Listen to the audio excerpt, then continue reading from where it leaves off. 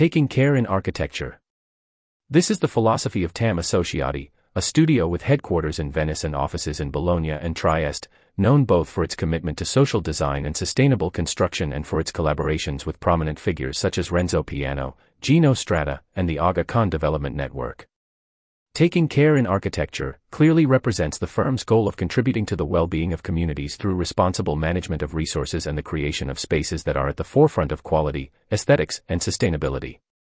We met Raul Pontalio, one of the 3 founding partners, who shared their vision with us.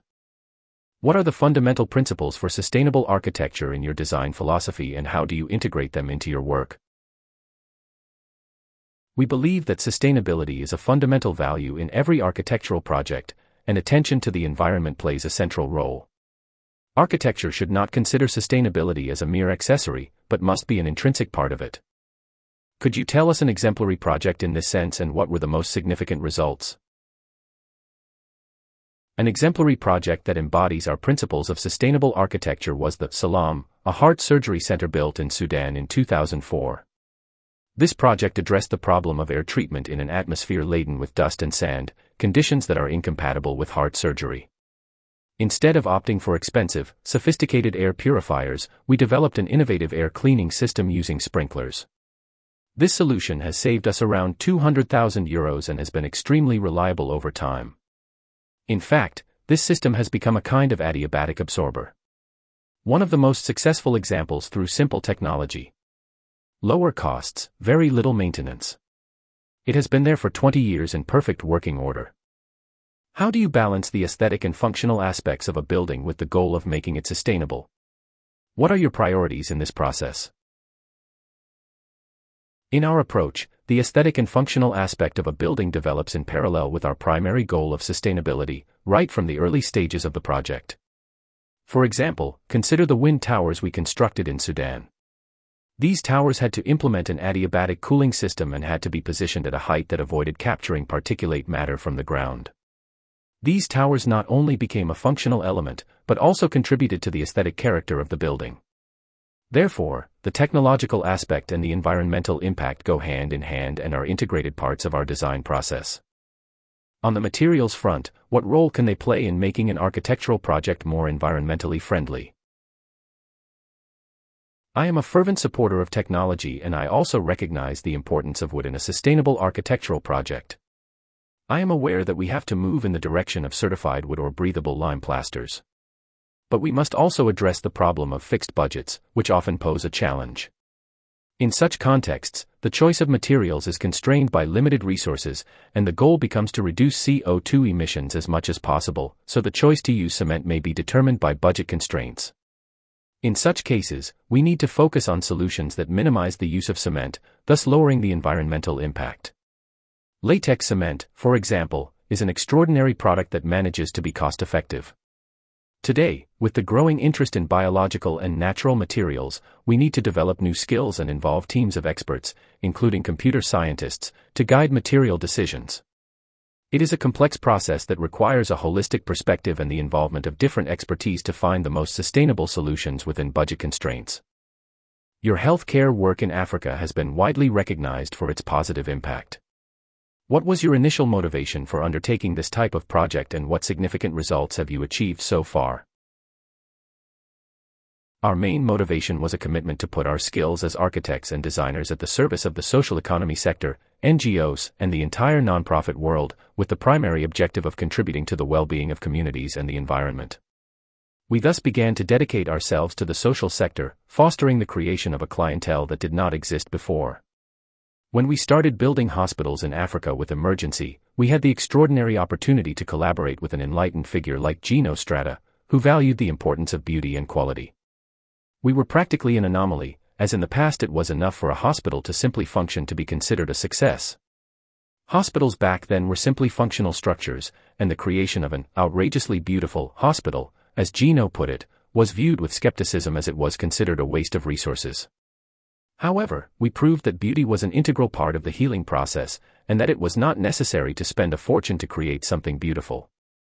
Care, love, careful management, and care for the environment are beauty in themselves. Our contribution as architects in this area has been recognized and now represents a standard in hospital hospitality. You have received the Aga Khan Award for Architecture and the Curry Stone Design Prize for the eco-social impact of your international works. Definitely prestigious awards. These awards had a profound significance, especially the Aga Khan Award, which stands out for its broad vision and focus on social impact, rewarding works that go beyond the mere beauty of the building. Receiving these awards opened new doors and triggered a chain of recognition, culminating with our participation in the 2016 Biennale in the Italian Pavilion. The awards not only brought visibility, but also recognition of our approach to global design, highlighting our commitment to projects dedicated to those most in need. They helped promote a new cultural vision in design, demonstrating that environmental sustainability and economic sustainability are two sides of the same coin.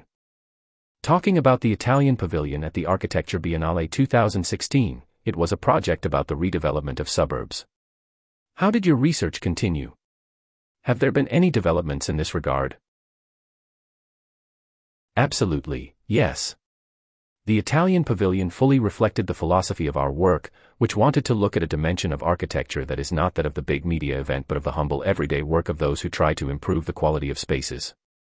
A key element was the creation of 5 devices that were to be realized by 5 NGOs through crowdfunding, and then become landmarks in the suburbs, helping to extend the Biennale beyond the event itself. We managed to realize 3 of them, including Emergencies Ambulance and WISP's mobile gym, both of which were used in areas where the respective NGOs had projects in Italy. How did you deal with the logistical and cultural challenges in realizing architectural projects in different parts of the world? How did you involve the local community in the design and construction phases? We address logistical and cultural challenges in our architectural projects from the principle of respect. Creating buildings that are imbued with respect is our main goal, regardless of the location, whether it is Africa, Italy, Asia, or a war-torn area. Initially, I asked myself the question of which architectural style to use when tackling new projects in different locations, but I realized that the answer came naturally as our approach is based on caring for people and their surroundings. We observe the local community, study the available materials and fully immerse ourselves in the environment. We create buildings that convey a message of universal respect and beauty that overcome cultural barriers. Everything else becomes of secondary importance. The centrality of people is what determines the success of a project. How will the approach to sustainability in buildings contribute to improving the quality of life of the communities involved? By using low-impact techniques and appropriate materials, we are able to offer thermal comfort, energy access, and welcoming spaces. All the technology we apply is aimed at enhancing people's quality of life. For example, in the most remote places, the installation of photovoltaic panels can revolutionize the lives of children who have to walk kilometers to get to school and have no access to electricity at night on their way home. In this way, sustainability becomes a concrete tool to build a better future and ensure a better quality of life. What future do you see for your work and what prospects, in general, for sustainable architecture globally? In our younger students, we are noticing a change. There is also a new generation of designers who are particularly aware of social and environmental issues, and this sensitivity is very significant and profound. We are witnessing a new and heightened awareness. This makes us think that there will be pleasant surprises in the future. Changing the subject, I made a provocation at a conference in May, suggesting that we should consider closing down the engineering and architecture faculties, and reopen places where the future is being built, with architects working with surveyors, planners, economists, and philosophers. We need a systemic vision of our profession, with complex teams. That was somewhat the unrealized dream of the Polytechnic.